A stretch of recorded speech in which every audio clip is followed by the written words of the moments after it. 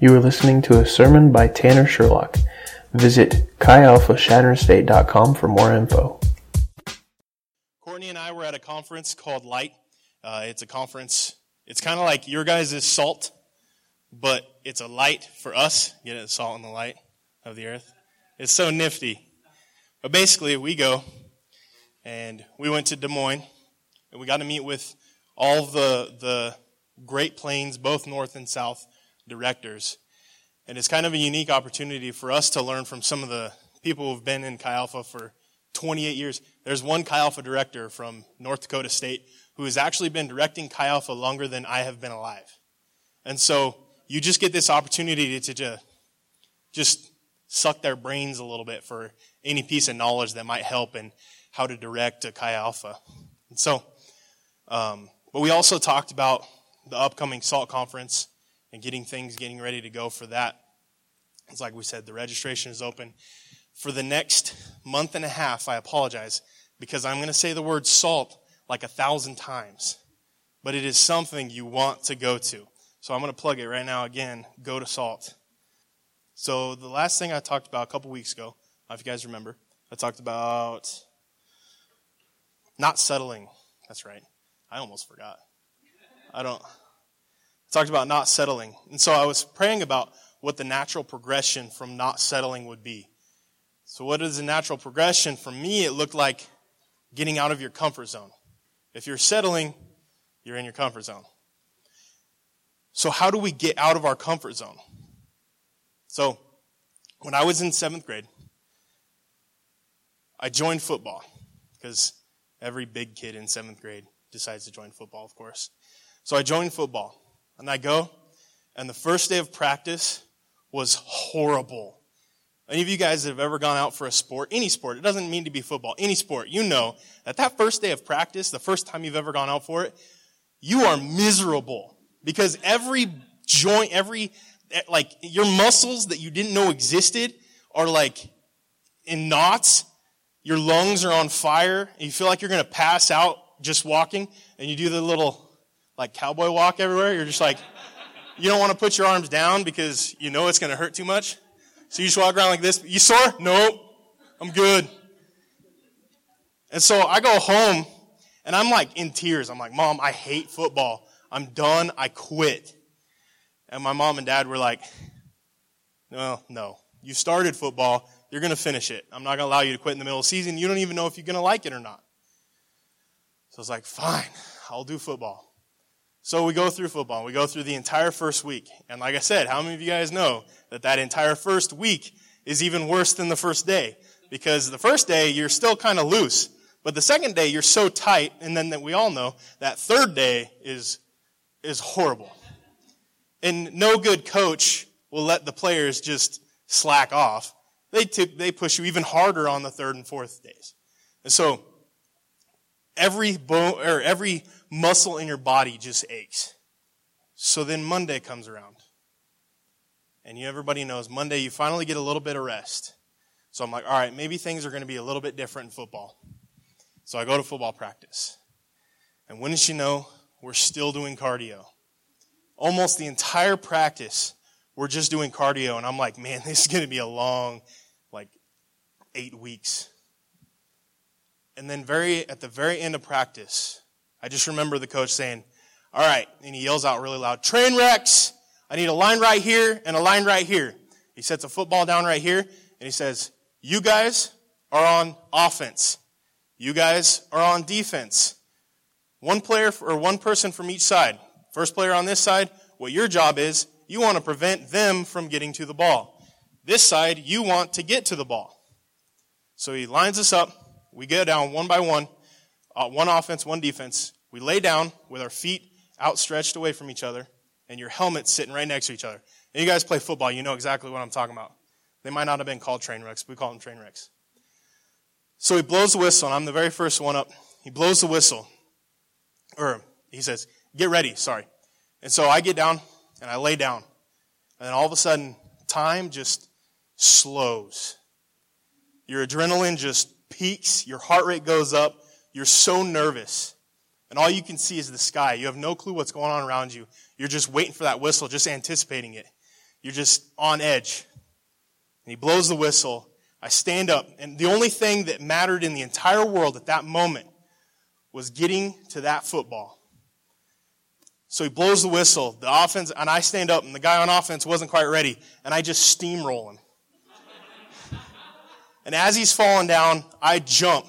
I jump over the top of him, and I land like a foot away from the ball. And I do one of those sweet army crawl things, and I just smack the ball. And then all of a sudden, the world comes back into perspective. And everybody's cheering, and coach slaps me on the shoulder. Good work, Tanner. And you're just like, yeah! And then the next two people go down, and everybody's already focused on that. See, at that moment, I realized, man, this football thing is going to be awesome. This football thing's something I'm going to like. I get to steamroll players that are smaller than me, and I get told, good job for doing it. See, in like 6th grade, I'd have gone to the principal's office for it. But all that happened wouldn't have been possible if I hadn't gone through the conditioning ahead of time. Because we all know that if you jump into something too quick, athletically, talking athletic-wise, if you jump into it too soon, you're going to get injured. You're going to hurt yourself. You're going to strain a muscle. You're going to tweak a joint. You're going to do something bad because your body wasn't quite ready for it. So you have to go through the conditioning in athletics. You have to go through that conditioning in order to get to the point so that when you get to the actual part of it, the harder part, that your body is ready to go for it. See, I love football now. I eventually went to college at Colorado State to play football. And that passion for football would have never turned into anything if on that very first day when I was absolutely miserable, when every muscle in my body hurt, and I went to my mom and dad in tears and said, I want to quit. If they'd have just let me quit, none of that would have been possible. None of my love for football would have ever developed. Sometimes we don't get to see the bigger picture of something prior to when we're told to do it. So when I go out for football, I wasn't told that on Monday next week, you're going to love football, but this week it's going to suck. You just show up and it sucks, and you don't know why. So in Scripture, there's this guy named Saul. Saul was a bad dude. Saul was what you would call a leader in the Jewish fight against Christians. Like, he was the baddest of the bad dudes back then. If you could compare him to somebody today, you'd probably compare him to a leader in ISIS. He was straight up going around beheading Christians, imprisoning everybody who said they were a follower of Jesus Christ, throwing them in jail right off the bat. Saul was the baddest of the bad dudes back then. Turn in your Bibles to Acts 9. If you don't have a Bible, it'll be on the board. Acts 9, starting in verse 10. Alrighty. In Damascus, there was a disciple named Ananias. The Lord called to him in a vision. Ananias. Yes, Lord, he answered. The Lord told him, go to the house of Judas on Straight Street and ask for a man from Tarsus named Saul, for he is praying. In a vision, he has seen a man named Ananias come and place his hands on him to restore his sight. Lord, Ananias answered, I have heard many reports about this man and all the harm he has done to your holy people in Jerusalem. And he has come here with the authority from the chief priests to arrest all who call on your name. So it goes without saying here, we can come to the conclusion that Ananias knew exactly who Saul was. See, now back then, they didn't have Facebook. They didn't have Amber Alerts where they could just send out a tweet or a message and it says, hey, everybody, all you Christians, watch out for this guy Ananias. He's going around, he's in Jerusalem right now trying to find people who follow Jesus and throwing them in jail. They didn't have technology back then. So the only way everybody would have heard about him is word of mouth. And yet Ananias knew exactly who this guy was, even though he had not met him. He says, I have heard this. I have heard all of the things that he has done to your people. So Ananias knew exactly who Saul was. Yet God asked him to go and pray for him. Continue verse 15. But the Lord said to Ananias, "Go, this man is my chosen instrument to proclaim my name to the Gentiles and their kings and to the people of Israel. I will show him how much he must suffer for my name." Man, that's uncomfortable. Like, picture it tonight. You're sitting here. God gives you a vision and says, go lay hands on this leader of ISIS. Go lay hands on picture who your worst enemy might be. God's saying, go lay hands on this person. He's saying, go lay hands on somebody who is murdering your kind. I know what I would say if I felt like God was saying, hey, go pray for Saul in that moment. I'd been like, get thee behind me, Satan. There is no way God would put me into harm. There's no way. God, if this is really you, you're gonna have to tell me again. And God be like, Tanner, I said go do it right now. And then I'd be like, all right, give me an opportunity then, because I don't know for sure that this is you. But God's saying, I don't need to give you all the details. Saul knows, or Saul's seen a vision of you coming to lay hands on him. That's all he knows. Ananias doesn't know anything else. He just knows Saul's a bad dude, and God wants him to go lay his hands on him and pray for him. Continue verse 17. Then Ananias went to the house and entered it, placed his hands on Saul. He said, Brother Saul, the Lord Jesus, who appeared to you on the road as you were coming here, has sent me so that you may see again and be filled with the Holy Spirit.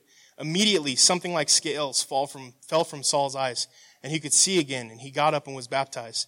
And after taking some food, he regained his strength. So now you're sitting here, there's more to this story. What is the more to this story? Why were there scales on Saul's eyes? See, Ananias really didn't know. He didn't know the details that we would have just read. Ananias didn't know that God had just wrecked Saul's world. Ananias probably didn't know all of the little details that happened to Saul while he was traveling. So now we're going to skip back to verse 3. As he neared Damascus on his journey, suddenly, and this is talking about Saul, suddenly a light from heaven flashed around him, and he fell to the ground and heard a voice say to him, Saul, Saul, why do you persecute me? Who are you, Lord? Saul asked. I am Jesus, whom you are persecuting, he replied. Now get up and go into the city, and you will be told what you must do. The men traveling with Saul stood there speechless. They heard the sound, but did not see anyone. Saul got up from the ground, but when he opened his eyes, he could see nothing. So they led him by the hand to Damascus. For 3 days he was blind and did not eat or drink anything. See, all the little details that we're reading about right there, Saul didn't really know all of that. Ananias didn't know. Ananias wasn't there when Saul saw Jesus. Ananias wasn't there when Saul was blinded. He just had to go off of what he felt like God was telling him. And God was telling him, go and pray for Saul. Man, if this isn't you, God, I'm going to die. Ananias didn't say any of that. God says, go. And Ananias says, hey, this Saul character is somebody who's killing in your name. And God says, go. And Ananias does it. See, sometimes God asks us to do something, but he isn't necessarily going to show us all of the behind-the-scenes details that are going on. He calls us to go do something, but we haven't seen the bigger picture yet. How many of us would have said, no, there's no way God would put me into harm's way and tell me to go pray for this dude who's been killing Christians. God wouldn't put me into harm's way. How many of us would say no? I know probably I would say no. There's no way. Or maybe we might say, if God really wanted me to do it, if God really, really wanted me to do it, then I would go do it. That's such a cop-out. Because God's told us to do stuff before. It might be as simple as, hey, go pray for this person. Or, hey, this person's hurting. Hey, go pray for your mom. God's told us some simple stuff to do sometimes, and we just said no. And it really was God telling us to do it. I know myself, like I said, a lot of times what I'll do in order to buy myself time with God is, God, if this is really you, will you give me the opportunity? God's asking me to go do something. I don't need to know the behind-the-scene details of what's going on. I just know that he's asked me to do something. See, Ananias didn't know for certain that God had just rocked Saul's life. Jesus showed up to him on the road, blinded him, said, why are you persecuting me? Why are you persecuting my people? Ananias didn't know for certain all those details. Ananias also didn't know what would come. See, Ananias didn't know that Saul would eventually become Paul. Paul would eventually then write over half of the New Testament. See, Ananias didn't know all those details. I guarantee if Ananias knew all those details, he wouldn't have said, hey, God, wait a second. This Saul character is murdering Christians.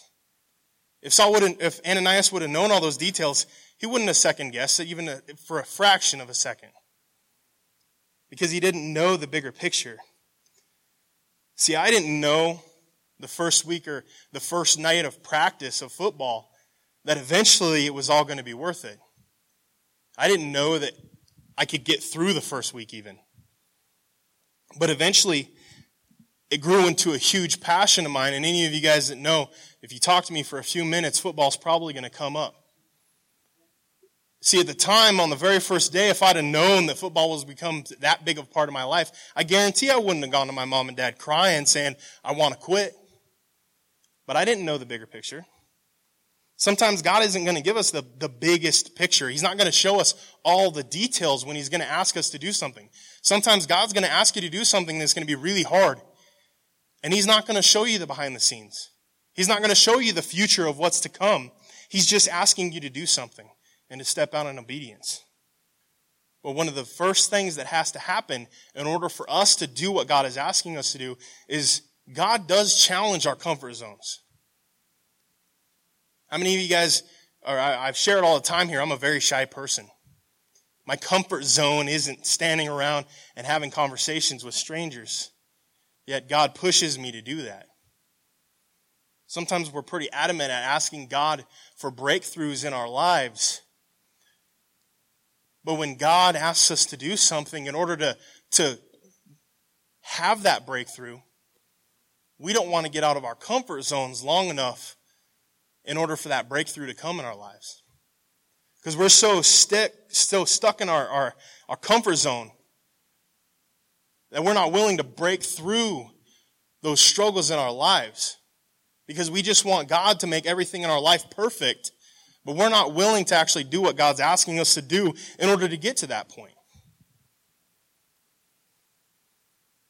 So everybody do something for me. Close your eyes. Now picture your biggest enemy. When I say your biggest enemy, it doesn't have to be somebody you hate, but just the first person that comes to your mind, your biggest enemy. Okay, you guys go open your eyes. So keep that picture of that person in your mind. That person for me was a guy, I'll just call him Mike. I had given my life to Christ. And within a couple months, I felt like God was saying, Tanner, go tell Mike how much I love him. See, I knew Mike. I knew Mike from back when I used to drink. I knew Mike hated Christians. I knew Mike hated me. I knew that this wasn't going to go well. So my response, get thee behind me, Satan. There's no way God would ask me to do that. This guy hates me. Why would God want me to talk to this guy who hates me about how much he loves him? But again, I felt like God was saying, Tanner, go talk to Mike. Tell him how much I love him. And I'm not going to go into all the detail of this story. I know I've shared it here before, and I'm sure I'll probably share it again. But long story short, I eventually did it. It got me out of my comfort zone right off the bat. The way I saw it was, if I could share the gospel with a dude that hates me, that I know he hates me, who I would probably call my biggest enemy. If I can share the gospel with this guy, I can share the gospel with anybody. It got me out of my comfort zone right off the bat. Now, I don't know what was going on behind the scenes, and I don't know what's going on behind the scenes right now in his life. But I know a couple months ago, I felt like God said to me again, hey, Tanner, you remember Mike? Oh, yeah. I don't forget about him. I think about him all the time. I want you to go and talk to him again. And I want you to talk to him about me again, Tanner. I was like, all right. So I got up the courage. I talked to him. Again, I still don't know what was going on behind the scenes. I don't know where he's at. I didn't know where he was at. I didn't know if my previous talk had led him to Christ and all of a sudden he was a dedicated Christian. I just knew that God was asking me to go talk to him again. And long story short, again, I can tell you that the second talk, I found out he was now a very, very avidly professed atheist. However, I would say that the talk did go a little bit better than the previous time. He didn't write 5 pages of cussing me out this time. He actually asked me questions about my faith. But again, it didn't end with him giving his life to Christ. It didn't end with this radical transformation of his life. But I am 100% certain that God really wants Mike to know that he loves him. And I'm 100% certain that God asked me to go tell Mike how much God loved him. I don't know if Mike gave his life to Christ within the last 2 months. Maybe 2 years from now, God's going to be like, hey, Tanner, you remember Mike again? And I'm like, oh yeah, I remember Mike. And maybe there'll be a huge breakthrough then. I don't know.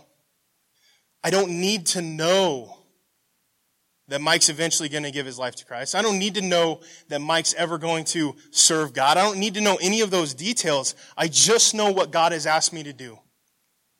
I don't know what's going on behind the scenes. I don't know how Mike interacts with people where he lives now. But Scripture does tell us to love our enemies. And at the time, Mike was my enemy. And I can tell you, after 5 years, that I now love Mike. I know Mike doesn't respond or doesn't necessarily reciprocate that feeling, but I have a huge spot in my heart for Mike. He once was my enemy, and now I pray for him, and I genuinely want to see Mike come to the realization of how much Jesus loves him. But we need to outgrow our comfort zones. We need to break the barriers in order to reach those people. So, Saul just gave his life to Christ, was just baptized in the Holy Spirit, had the scales removed from his eyes. He can see again. Saul, this dude who used to kill Christians, used to put in jail every single solitary person that said they were a follower of Jesus. What do you think would be the number one thing outside of Saul's comfort zone at that point in time? I think it'd probably be something along the lines of, hey, go out to those same cities where you were persecuting Christians, and I want you to talk about Jesus and how he is the Savior and how much he loves all of the Jews, all of the Gentiles. I want you to preach to the multitudes. I want you to tell everybody how much Jesus loves them. I bet that's the biggest thing outside of Saul's comfort zone. Well, wouldn't you know? Looky here. Verse 19. And after taking some food, he regained his strength. Saul spent several days with the disciples in Damascus. At once, keyword there, at once, he began to preach in the synagogues that Jesus is the Son of God. At once. he began to preach in the synagogues that Jesus is the Son of God. All those who heard him were astonished and asked, "Isn't he the man who raised havoc in Jerusalem among those who call on his name? And isn't he the same one?" And hasn't he come here to take them as prisoners to the chief priests? Yet Saul grew more and more powerful and baffled the Jews living in Damascus by proving that Jesus is the Messiah. You know what? The number one word that would probably come to any person in this entire modern America, the very first word that would probably come to their mind: hypocrite. What a hypocrite! This dude was just persecuting the Jews, or persecuting the Christians. He was just out there killing them. He was throwing every single one of them in jail, and here he is telling us that Jesus is the Savior. What a hypocrite.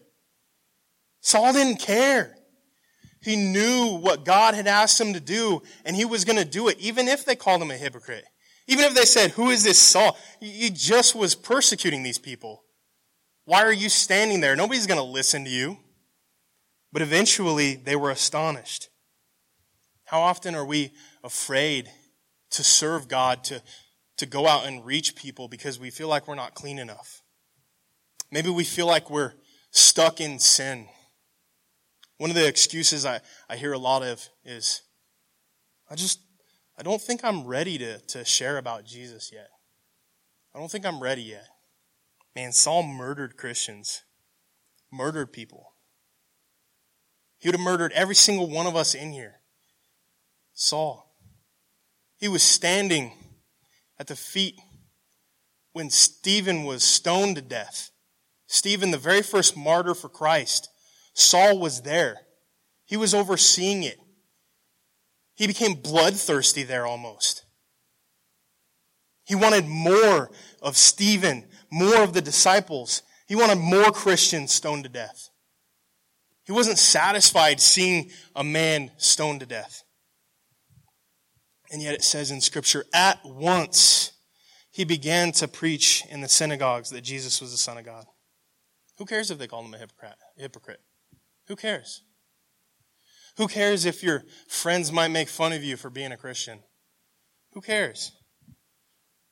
If God has asked you to do it, if God of the universe, Jesus Christ who died for us, who sacrificed himself for our sins, if he asks us to do it, nothing else in the world should matter. What your friends might say shouldn't matter. What your mom and dad might say shouldn't matter. What your cousin says shouldn't matter. Maybe even what your boyfriend or girlfriend would say shouldn't matter. Nothing else in the world should matter. And God's telling you, right now, God's telling you, I sent Jesus to die for your sins. He has made you clean. If you repent and turn your lives towards Him, all that crap that's on you, all that baggage that you're carrying right now, all that filth in your life, it no longer has a hold over you. How many of us are holding on to that? Holding on to those burdens. Man, God's telling you, let go of those burdens. At once, Saul was out preaching in the synagogues. So you know how I knew Mike? I knew him from parties. So 2 months prior to me giving my life to Christ, I was still going out to parties pretty regularly, getting drunk 3-4 nights a week. I saw Mike regularly. He knew I was an alcoholic. He knew where I was at in my life. And he also knew he hated me even there. But at that point in time, I didn't care what Mike thought about me. I didn't care what his opinion might be of me. I just knew God was saying, hey, Tanner, go tell this person how much I love him. Still to this day, I can tell you it is probably the hardest thing I've ever had to do in my walk. Standing up in front of you guys talking, this is easy. I'm a shy person. This is easy compared to that. Standing up in front, we went to the Light Conference. I felt like God gave me a word there. Standing in front of pastors who have been pastors longer than I've been alive, sharing something that I felt like God was on my heart, that was easy compared to talking with Mike. But we can tend to get into this Christian groove where going to church on Sunday, Chi Alpha Tuesday, small group Wednesday, the well on Thursday. That's 4 days of the week. Man, I've been a Christian 4 days of the week. I'm good. We start falling into this groove that somehow church is everything we need to do in order to suffice our need to serve God. We get into this groove where going to Chi Alpha on Tuesdays is all that we need to do in order to serve Christ. Because we all know that going to church makes us a Christian, right? God's saying, let go of those burdens. Let go of that crap that's holding you back right now. The one thing, everybody close your eyes again. Think of the one thing holding you back from your potential in Jesus Christ right now. The one thing, maybe the two things. If anything comes to your mind right now, you need to get that thing out of your life. You need to stop worrying about it. Now, if it's a person, I'm not saying you need to hate that person or kick that person out of your life, but I'm saying you need to stop worrying what that person thinks about you. You guys can open your eyes again. I guess if I'm saying anything here today, the one thing I want to get across to you is Jesus Christ loves you so much. He doesn't want you to be comfortable. He doesn't want you sitting where you're at, stuck in these strongholds of your life, where the world is passing you by and you're too worried about the burdens of your past in order to make breakthroughs in your life. Jesus loves you more than to let you just sit there comfortably. Jesus loves you more than the bad things that you think about yourself. He loves you more than but I struggle too much in this sin. But I am a shy person. But I don't think anybody likes me. Jesus loves you more than the negative things you have to say about yourself. In Ephesians, it says that Jesus' sacrifice, when we accept Christ, makes you new. Brand new. He doesn't say he puts you in a washing machine, throws some bleach in, and you come out kind of clean. He's saying you're a brand new creation, standing before God as if Adam had never sinned. You're brand spanking new, as if you had never sinned. Every single bad thing that you can think right now that you've done in your life, every single one of them. I don't care how bad it is. If you murdered Christians,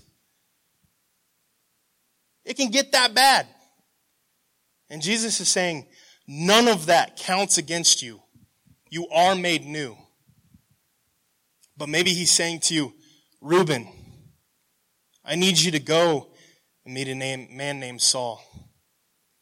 Maybe he's saying, Jesse, I need you to go and meet a man who is known for murdering Christians and lay hands and pray for him. Maybe he's saying, Chasen, I need you to go to the house of Judas on Straight Street and ask for a man from Tarsus. Maybe he's saying, Matt, I need you to go and lay hands for a Muslim and pray for him. Maybe he's saying, Andy, I need you to go share with your worst enemy how much Jesus Christ loves them. And I want to give you a heart for it. And if what I'm saying sounds impossible, it is impossible for man, but nothing is impossible for God. Nothing. And he is saying, I'm giving you the power. I'm giving you the authority. I'm going to strengthen you. You are not stuck. Get out of your mindset that you are stuck. You are not stuck. Stop thinking that you're stuck. Stop thinking that you're stuck in this sin. Stop thinking that you're not going to be good enough. Stop thinking that maybe you can't accept Christ because of the things of your life hold you back. He's saying, I love you so much, and I'm going to give you the strength to do it. He's saying, rely on me. Don't rely on your own strength. Rely on me. Rest against me. Let me hold you up. Any of you guys remember the Hawaiians, Alpha, Isaiah, Tala? Those guys? They're great guys. Good friends of mine. When I got back from SALT, the SALT that I gave my life to Christ at, right off the bat, that very next Tuesday, I felt like God said to me, hey, Tanner, go tell Isaiah he needs to go from Chi Alpha directly. And he needs to lay hands and he needs to pray with his cousins, Alpha and Tala. So I went up and I said, hey, Isaiah, I feel like God's telling me to tell you this. And Isaiah looked at me, he's like, oh, cool, dude. And if you guys, any of you guys know Isaiah, that's almost exactly what he would say. But to me, I felt like I had just completely missed the mark. Like he was like, you're a crazy dude, telling me that you're hearing from God. A couple years go by, and I'm thinking, I just completely missed the mark there. I moved on. No big deal. A couple years go by, and Isaiah, Alpha, and Tala all come to SALT. And it was at that SALT that Alpha and Tala would give their lives to Christ at. And they were baptized. Another year goes by, and Isaiah says, dude, you remember that one time when we were sitting in Chi Alpha, and you came up to me and you said, hey, I feel like you need to go pray for your cousins, pray with your cousins? I was like, yeah. He's like, dude, I did. I left there and I went and prayed for them. And we just sat together crying and weeping and praying and calling out to Jesus. He said that's actually the reason why we all started to come to Chi Alpha regularly, was that night. I didn't know what God had done that night. I didn't know what had gone on behind the scenes. All I knew, and for 3 years I thought I had completely missed the mark, and I was completely wrong on that. Like I thought it was the most wrong thing I had ever said to anybody. But I gave myself the excuse, I had only been a Christian for 2 days. Yeah, I might not be able to hear from God yet. 3 years go by, and finally Isaiah tells me, yeah, that moment, the very first moment where you felt like you heard from God was actually a defining moment in our lives, because eventually we would start coming to Chi Alpha regularly. Eventually we would go to SALT, and eventually we would give our lives to Christ, and eventually we would be baptized. And what I'm saying is, it had nothing to do with me. I just knew God wanted to do something, and he was asking me to do it. That's what it comes down to sometimes. So do you want to see the campus come to know Christ? Do you want to see your friends, your family come to know Christ? Do you want to see your own life transformed? Are you tired of struggling with crap? And you want to see transformation come? Are you sick of the same old, same old? Are you sick of feeling like God doesn't listen to you? That God doesn't hear you? Man, I don't even know why I'm going to share this, but I felt like I need to. Alpha, the guy I was just talking about, one of the Hawaiians. One day I'm standing right over there, and worship's going on. It's dark in here. You know how Chi Alpha is.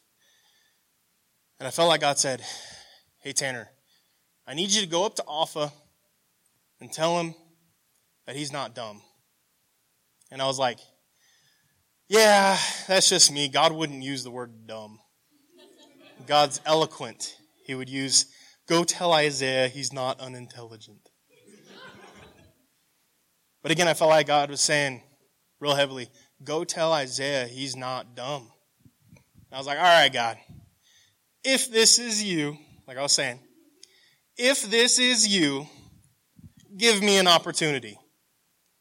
As I finished the thought, and I'm not even kidding with you, as I finished the thought, the former pastor, his name was Sean Bonzoff, Sean says, I want you to go and find somebody to pray with. You got me. All right, I'll go do it. Okay, all right.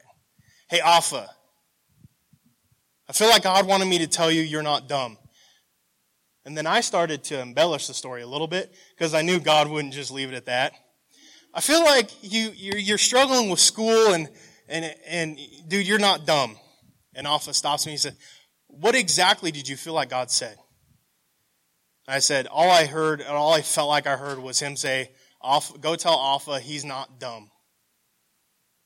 And Alpha just gets this dumbfounded look. He's like, what? Apparently, as I said, I don't know what's going on behind the scenes. But Alpha says, I was just standing back here feeling depressed because I felt like I was too dumb to hear from God. So God gives him another way to hear from God. And he says, Alpha, you're not dumb. See, I didn't know what was going on behind the scenes. Sometimes we don't need to know this stuff. But we have to get to a point where we outgrow our comfort zones. So if there's anything I'm saying to you at all today, besides Jesus loves you, I would say that is the most important thing. But if I were to say anything, if you're stuck in your walk with Christ, if you're stuck in your life, if you're stuck with a sin, you're stuck with any of these things that are just, you feel like you're holding you back and you feel like you can't hear from God, we need to get in the mindset that we need to outgrow our comfort zones. We need to be seeking opportunities to get outside of our comfort zones. Because through that, we really start to grow.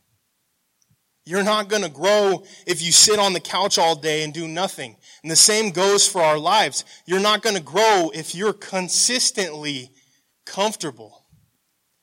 And you're just chilling out in your comfort zone all day, every day. David, would you come up? Sometimes the biggest thing holding us back in our walk with Christ is our mindset. Sometimes the things holding us from pursuing Christ with all of our heart, all of our soul, all of our mind is our mindset that maybe we're too dirty to pursue God. I have all this baggage. I can't pursue God with this in my life. I need to be clean to pursue God.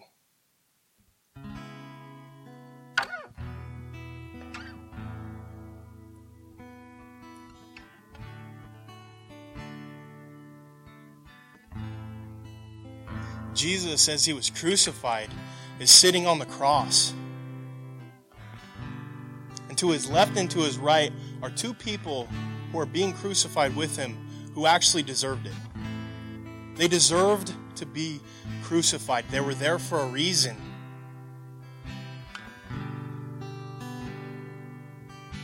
One of those two people on his left and his right, one of those two realized Jesus had done nothing to deserve why he was up there. And even though Jesus was up there, dying for other people's sins, he still calls out, God, forgive them, for they know not what they do. One of the people on the cross is sitting there and he says, this guy must truly be God, because he's asking forgiveness for these people that are torturing him. No one would do that in their right mind. This man must truly be God. The other one on the other side begins to mock and ridicule Jesus. But the point being is, both of them were at the same place in their life. Both of them had come to the cross, literally are being hung on the cross for the same thing. One of them, at that moment before he dies, recognizes that Jesus Christ is Lord, that he is his Savior. And Jesus turns to him and he says, you will be in paradise with me.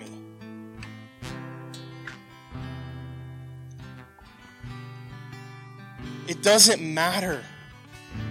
If your sins were bad enough to get you to the point where you're sitting on the left-hand side or the right-hand side of Jesus Christ being crucified with him because you actually did the crime, it doesn't matter if that's how bad your life has gone and that's the amount of decisions you've made have been that bad. Jesus is still saying, if you come to me and you're on the cross next to me, and you recognize that I am your Savior, that you will be forgiven. You will be made clean.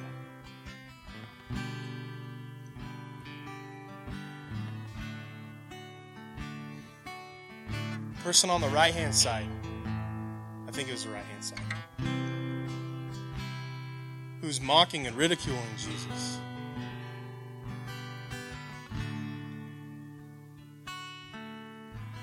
won't be with Jesus in paradise.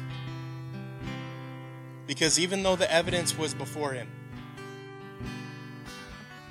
even though Jesus was literally right next to him on the cross, if we in our minds as Christians can think of one moment that defines Jesus and his life, the two moments that define Jesus and his life, the first one is him dying on the cross. The second one would be him rising again. So if you can be somebody sitting there right in front of him in that defining moment of Jesus Christ's life, it really is as simple as, are you going to be the man on the left-hand side and recognize that Jesus Christ is your Savior? He has made you clean. He is tired of you being stuck where you're at in your life. He wants you to get out of your comfort zone. He wants you to stop worrying about what people are going to think about you.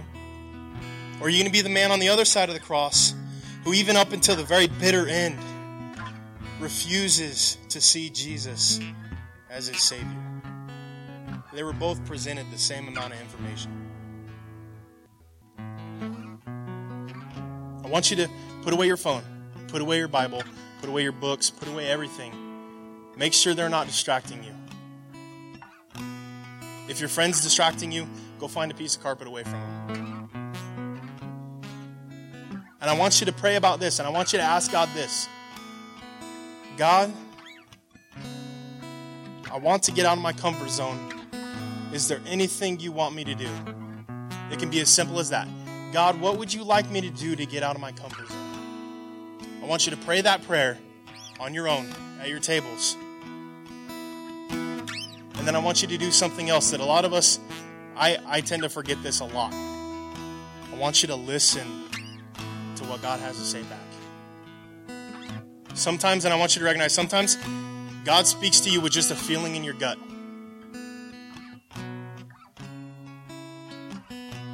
Sometimes it might be a clear, I need you to go tell Alpha he's not done. It might be clear, but sometimes it's just a feeling in your gut.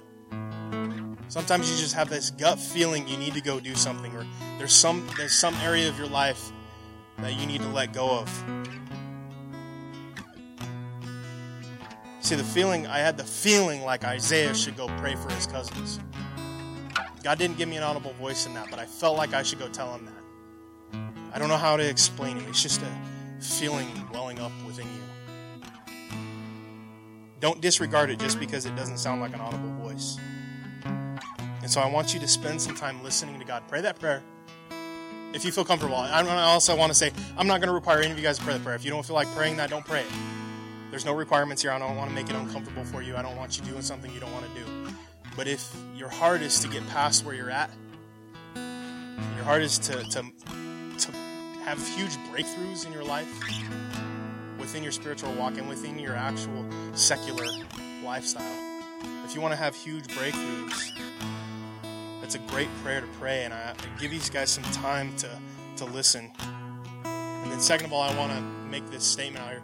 If any of you guys don't know what I'm talking about when I say you gave your life to Christ, or you know for sure you've never given your life to Christ, and this is something that right now you can just feel it inside of you, it's something you need to do, Matt, Courtney, and I will be up here, and we would love to have a conversation with you about it to let you know what the next step is. If you're sitting here tonight, and you're feeling guilty, you're feeling like I'm telling you you're not good enough, or you're not doing enough, or anything like that, I just want you to just get that out of your mind right now. If you're feeling guilty right now, about anything in your past right now, I want you to move past that. Because what I'm saying tonight is, you don't need to feel guilty. You don't need to worry about the burdens of the past. You don't need to worry about, even if it was something you did 10 minutes before you came in here. I'm saying right now, God's saying He wants you to move past that. Saying, I've got so much more for you. You don't need to feel guilty. You don't need to feel burdened. I know I have this tendency of coming off pretty strong. I just want all of you guys in here to know that I care about you. Genuinely.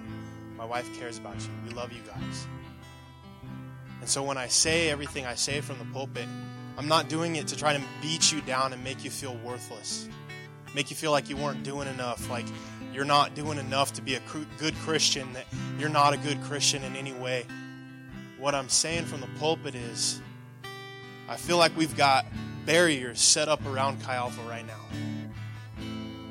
We've got this wall set up. And God's saying, for each and every single one of you guys, I want to tear down the walls. I want to get Christianity back outside of this room. I want to get it in every part of your life.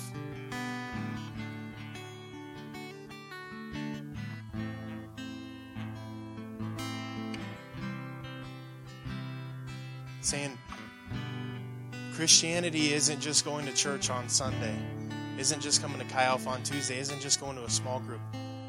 Christianity is serving Christ. That's really what it comes down to. When we get together like this, it's for education, it's for learning, it's for growing, it's for fellowship, it's for growing with each other, it's for coming together as believers. And yeah, there's growth that comes about here. There's growth that comes in small groups. But a lot of the most growth that comes through a walk with Christ comes in your personal relationship with Him. It comes with your relationship with your friends who are Christians. When you have those conversations, you go back and forth. Yeah, I was just learning this in Hebrews, and it was just blowing my mind. And they share you this little thing that God revealed to them. You might return the favor back and show them that something that God revealed in Scripture to you, or what God's breakthrough's been coming. We build each other up, is what I'm getting at. The purpose of Chi Alpha, the purpose of coming here on a Tuesday night, is I'm hoping that I'm hearing from God just enough that maybe when you guys leave here, you feel built up a little bit. You feel encouraged. You feel like you're ready to take on the world. You're ready to go share the gospel in the dorms. You're ready to get through the garbage in your life. You're ready to stop stressing about the sins that you struggle with. You're ready to move past, and you're ready to be a soldier in Christ's army. And so what I'm saying up here is not to beat you down to a pulp, to make you feel like you're not doing enough, or make you feel like you need to be doing more. I just hope that I can hear from God just enough that when you leave here, there's breakthroughs that are happening in your life. Because walking with Christ isn't something that you can just show up here and expect your entire walk with Christ to be contained in an hour and a half on Tuesday nights, to be contained to an hour and a half on Sunday mornings. Your walk with Christ needs to include that, yes, but it shouldn't be centered around that. Your walk with Christ should be the alone time when you wake up and you read a little bit of Scripture and you pray and you ask God to meet you in your day. Christianity is meeting your friend for coffee, meeting Courtney for coffee, meeting me. I don't drink coffee, but I'll still meet you at the Bean Broker and drink a soda or something. But it's meeting somebody one-on-one and just having an intimate relationship. Hey, what are you going through? Man, you look like you are carrying the weight of the world right now. What's going on? Christianity is the long road trips on a retreat to the middle of nowhere where there's a river and rocks and I don't know, I've never been out there, and then coming back and just being on fire, ready to go. Even if it only lasts 12 hours and then all of a sudden school hits, you're like, oh crap, I got to get back to work at school. But Christianity isn't this, all of a sudden you accept Christ, everything in the world's picture perfect, all you got to do is go to church and everything's hunky-dory. And Christianity is the in-betweens. It's the ups and the downs, it's the peaks and the valleys. A lot of the stuff that I've learned the most about serving Christ have happened when I was at my lowest, not my highest. The highest feels great, and I wish I could live at the highest. But you come off of that, you crash.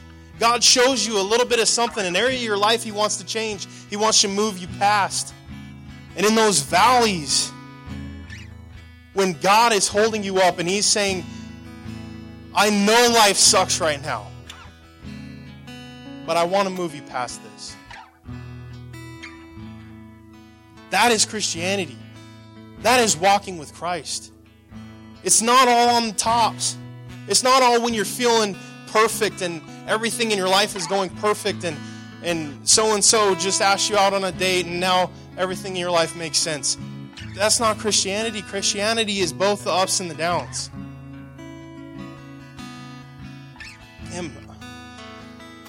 Revelations, the final book of the Bible, is written by a man while he was in prison.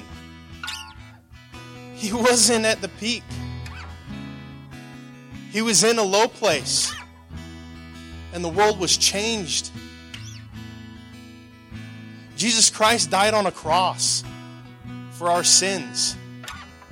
Man, that's the lowest of low places. And yet, the world was changed. Humanity was changed.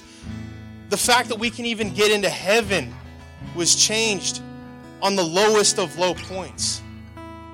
And so, like I talked about 3 or 4 weeks ago, however long ago it was, view your hardships as discipline. Because your walk with Christ depends on that. When you're in your lows, don't give up on God. Don't get mad at God. Say, why could you do this to me? Say, God, what can I learn from this situation? What breakthroughs are you ready to tear down in my life because of this low point I'm in? And so when you get to the peaks and you get to the highs, they're even higher than before because now you're free from the burden you were just struggling with 3-4 days ago.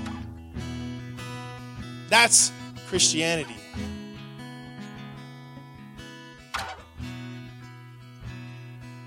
So don't come in here on Tuesday nights expecting your entire walk with Christ to be contained here on Tuesday nights. Because if you are, I missed the point somewhere. Christianity is so much bigger than me standing in front of you telling you to outgrow your comfort zones. But what I said in the sermon is so true because we have to get out of that comfort zone to grow. Yeah, it's going to hurt. It's going to sting a little bit. Yeah, your joints are going to be sore. Yeah. Some areas of your life are going to have to be sacrificed. Some things that you enjoy to do might have to be cut out of your life. Going out and partying might have to get cut out. Going and hanging out with so-and-so because every time you go hang out with them, you end up struggling and you end up doing something you regret the next day. Might have to be cut out of your life. But you will be so much better if you just do what God's asking you to do in those areas. So tonight, if you understand, can I share? Okay. If you understand what it is for my wife to stand up here in front of you guys. Hello. If you understand how hard it is for my wife to stand up here in front of you guys, she feels like God is saying to her to close in prayer.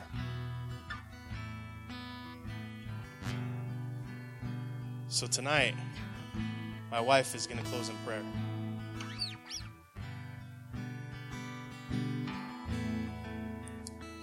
Dear God, just thank you for even the opportunity that we get to meet on a college campus, God. That we can just come and be of one mind and one accord, Lord. That God, we can just come here and we can pursue you. God, thank you that your presence just permeates this room. But God, I just pray that you burst our boundaries past what we could even expect or imagine.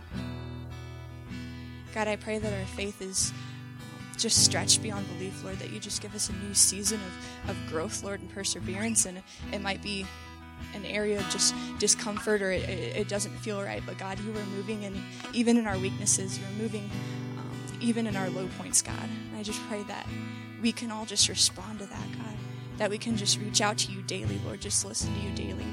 God, that your voice would just be all the more clearer, Lord, that we can just become attuned to your voice and what you're saying to us. Lord, even as we're walking down the sidewalks to classes, God, that your spirit would just be active in our lives.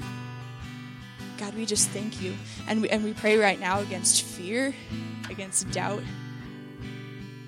against struggles and sins that are trying to block us or defeat us or set us back another 2 weeks or another 3 weeks. Or God, we just lay that all at the foot of your cross tonight, God. God, just thank you that we don't have to pick it back up again at the start of the next day. Thank you, Lord, for the freedom that you give. Lord, just more than anything for these students, I just pray that you empower them. God, that they can feel empowered in their walk with you, that they can feel empowered in their classes, God, that they can do immeasurably more than they can even ask or imagine, God, that you would just provide that, Lord, that you would give them the strength in which to do it. God, that you would grow them, that you would just burst their boundaries, God, and just surprise them and God, just surprise them just with the goodness that you can do on this campus, Lord. Sometimes just the darkness and the reports of, oh, this happened in this storm and there's this tragedy going on, it just seems overwhelming. But God, I just pray that every bad report just bounces off of them, that they know that your spirit is working for good on this campus, God. And I just pray that they can be that light. God, that they can just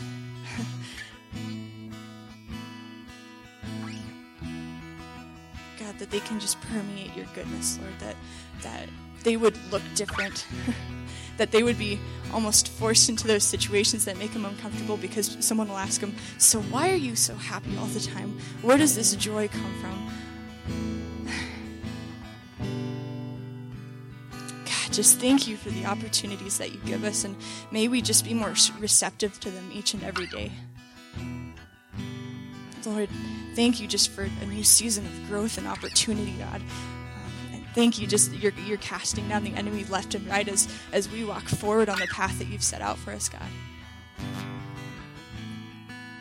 Thank you for the good works that are yet to come in our lives, Lord, the good things that we are going to see on campus, Lord, even during the rest of the semester, God, and the rest of this year, and in the rest of these students' college careers, God. Just thank you. And we just look forward to all the goodness that you're going to do. We love you and we thank you. We praise your name tonight, Jesus. Amen.